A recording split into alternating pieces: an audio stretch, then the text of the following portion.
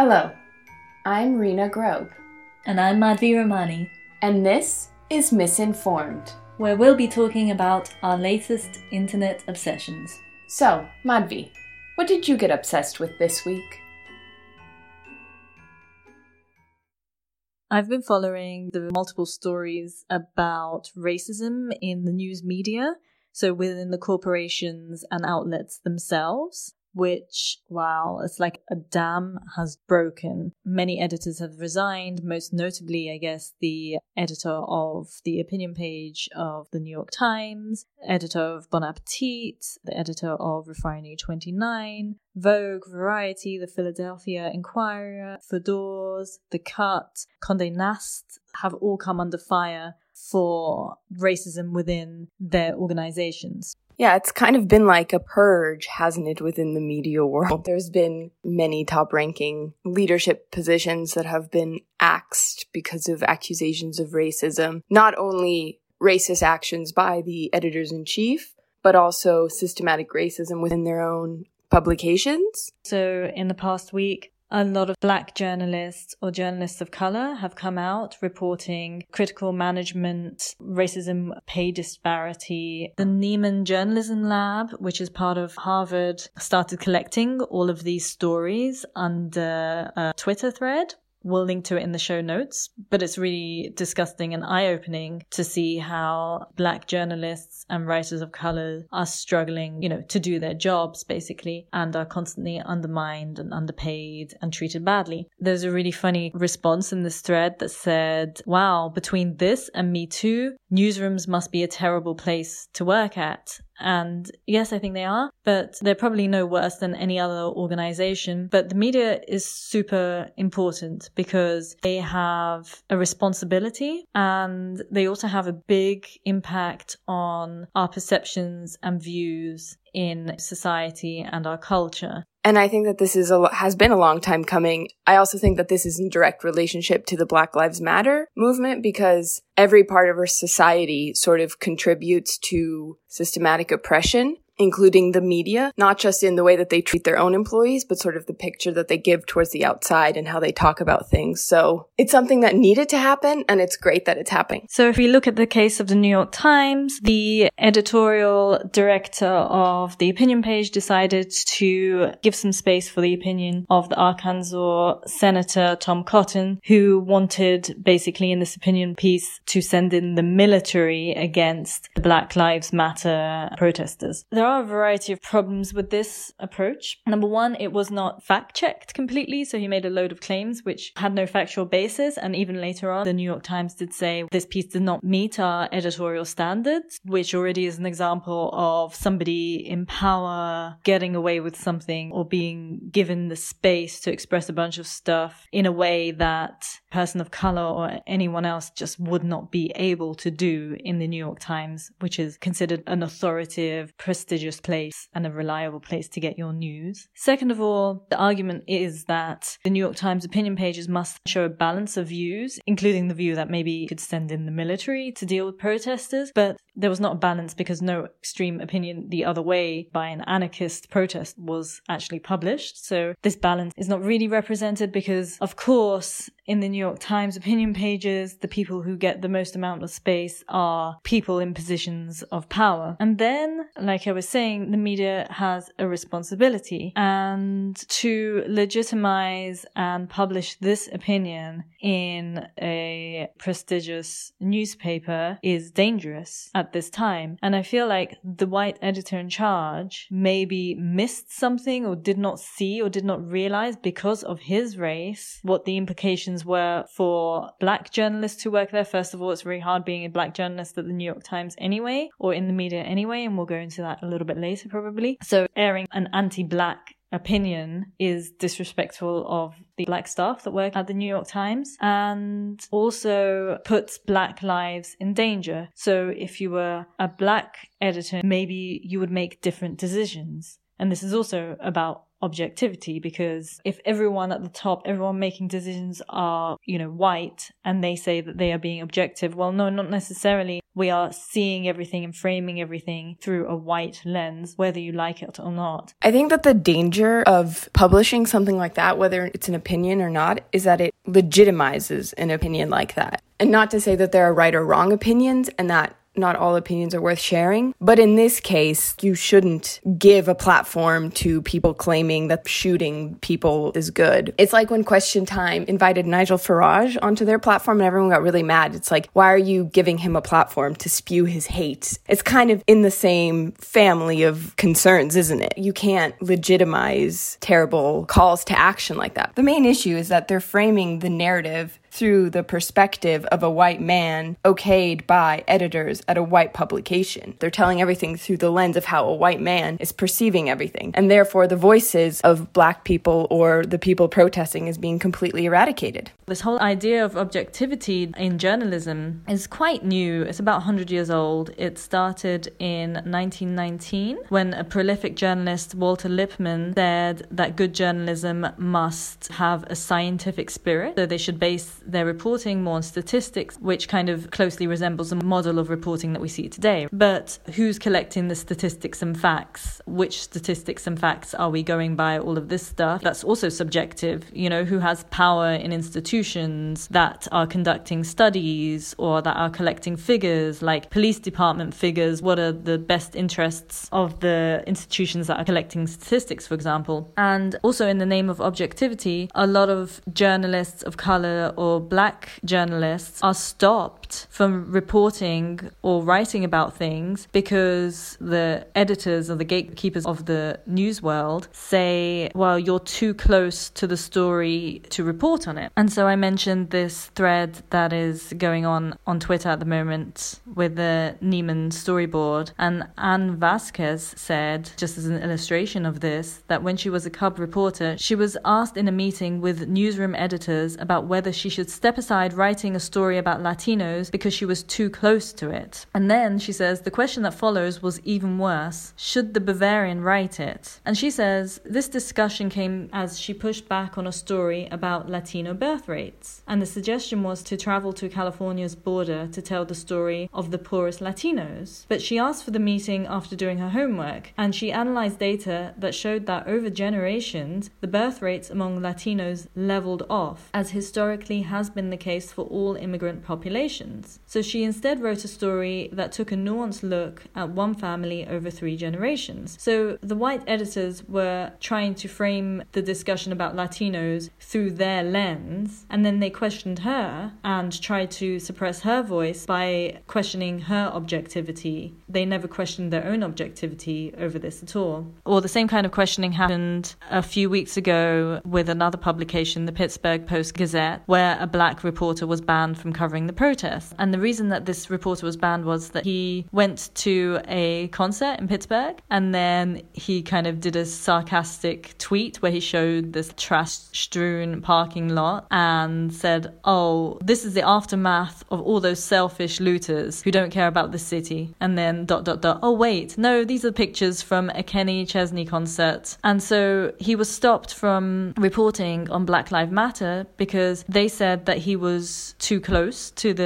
he had expressed an opinion in his Twitter, and that disqualified him from reporting on the matter at all. I think the audacity of white people that they get to write about emotional or sensitive topics because they are the only ones who can keep their emotions out of it and no one else can. Because what this really is saying is that white people don't really have anything to be upset about. The world in which white journalists work is so comfortable and lacking in oppression for them. And I do want to emphasize here that, of course, women aren't treated fairly in the media just as they are in the world, but white women, we do have it better in the media world, excluding, of course, white men. So this idea that we are the only ones who can write about these topics, what they're saying is we're the only ones who can be objective because we're the only ones who can step back and see the bigger picture. And they're eradicating the fact that emotions are often the thing that make not a story worth telling or not a good story, but we need to include emotions in stories.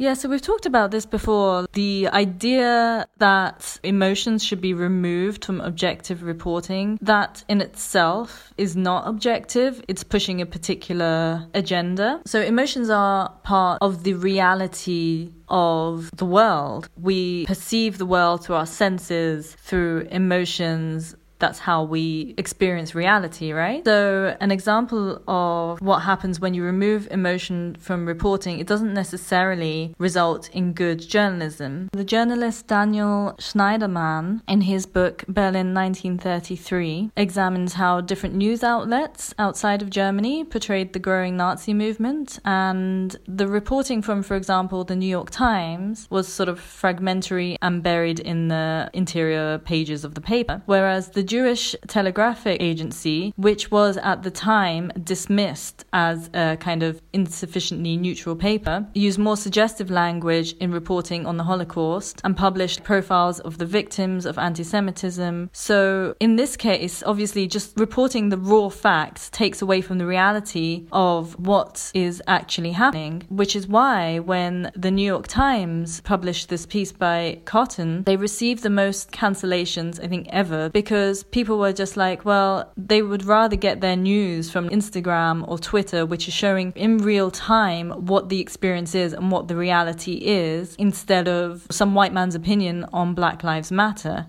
This is sort of the criticism that New York Magazine came under this week. On June 8th, they released an issue of a Black Lives Matter protest, and people were really quick to point out that the photographer, their editor-in-chief, their director of photography, it's all white men. So they post this powerful photo, but, they're using these protesters to sort of, it's virtue signaling, isn't it? They're like, oh yeah, we're an organization full of white people, but we're down with the cause. Look, here's this incredible photo of this movement, but all of it is still told through the lens of these white men. Yeah, photojournalism is also touched by this. There was this great article in Dame magazine, which is an independently funded magazine run by women. So if you're looking for a nice independent publication to support, donate to Dame, they're great. And they had a story called The Implicit Bias in Photojournalism.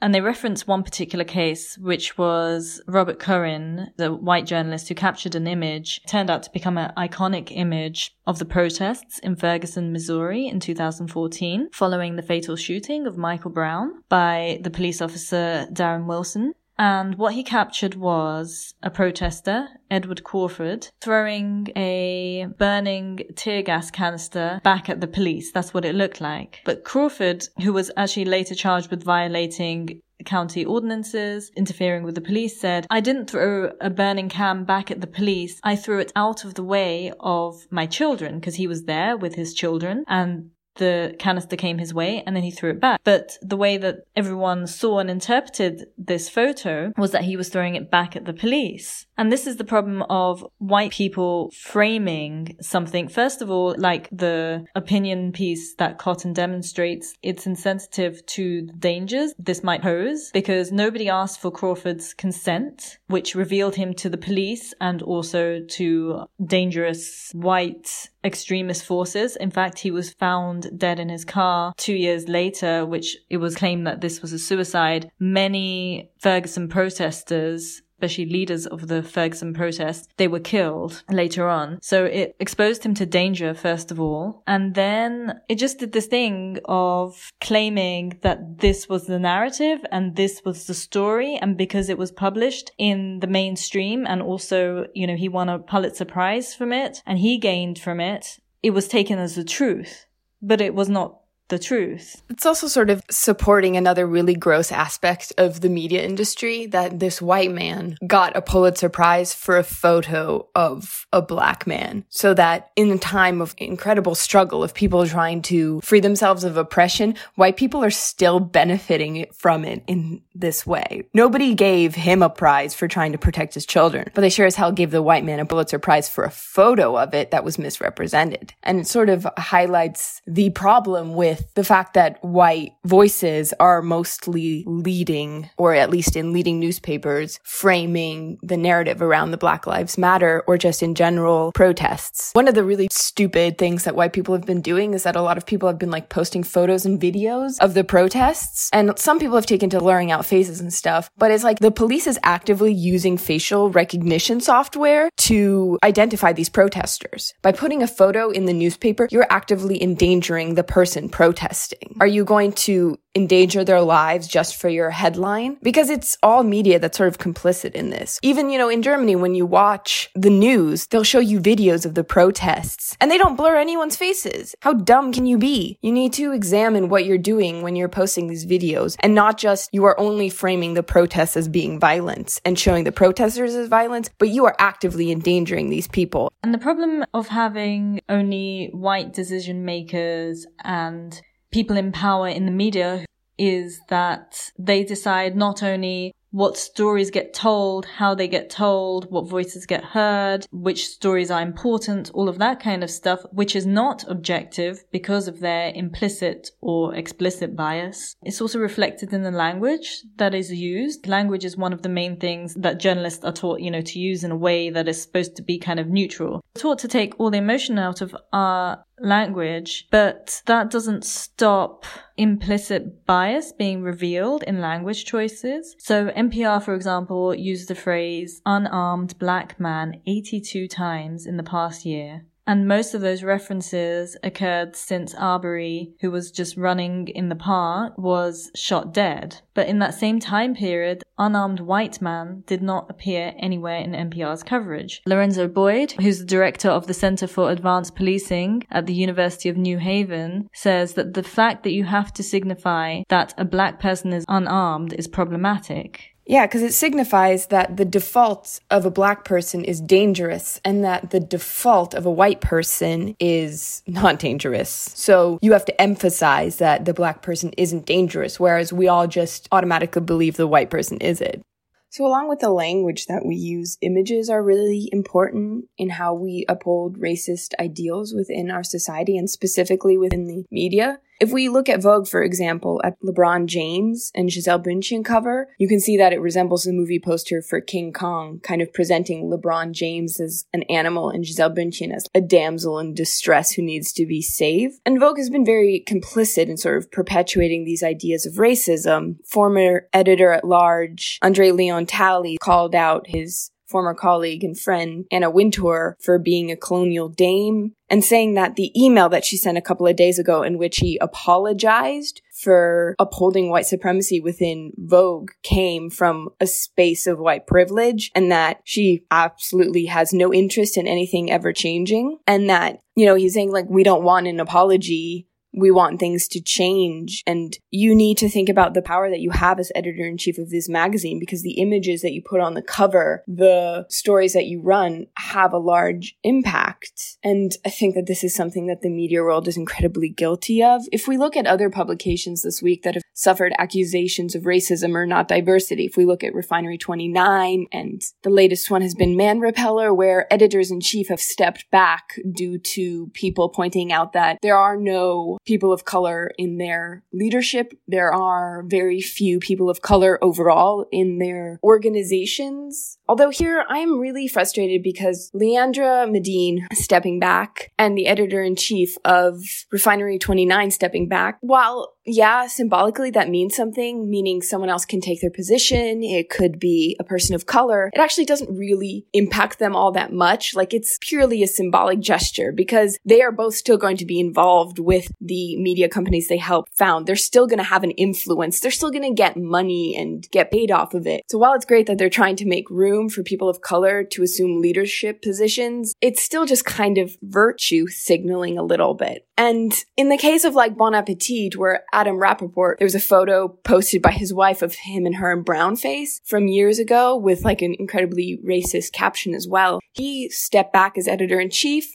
and they replaced him with a white woman. So like the toxic and systematic racism within that company is going to be upheld because they say she's just interim, like they're going to find someone else. Is that really going to be the case? Because it's comfortable for them to be like, oh, hey, we got rid of him. We're just going to replace him with another white person and hope that it dies down and that nobody continues to call them out on their bullshit. In the case of Bon Appetit, people have pointed out that actually Anna Shapiro, which is the name of the new editor-in-chief, is a part of upholding a toxic work environment at that company. Yeah, about all of these changes, like whether these changes will make a difference in the long run. I think obviously, like with everything else, there's still a long way to go before these really old, big institutions are going to change. I know in one of the private Facebook groups I'm in, a journalist who works for Condé Nast said it's really exhausting as a person of color now to go in every single day and have all of these diversity meetings and workshops and all of this sort of stuff. And then she did a salary survey with some of her co-workers and found out that she was being paid at least 20k less, a white woman who was doing exactly the same job as her with less managerial responsibilities. And when she told her manager, the manager was like, oh, I don't know, there's nothing really I can do about that. And recent surveys, the Washington Post and so many other places show that ethnic minorities and black people are being paid way, way less for the same work than white people in the same positions in the media. And this is just another way in which they are undermined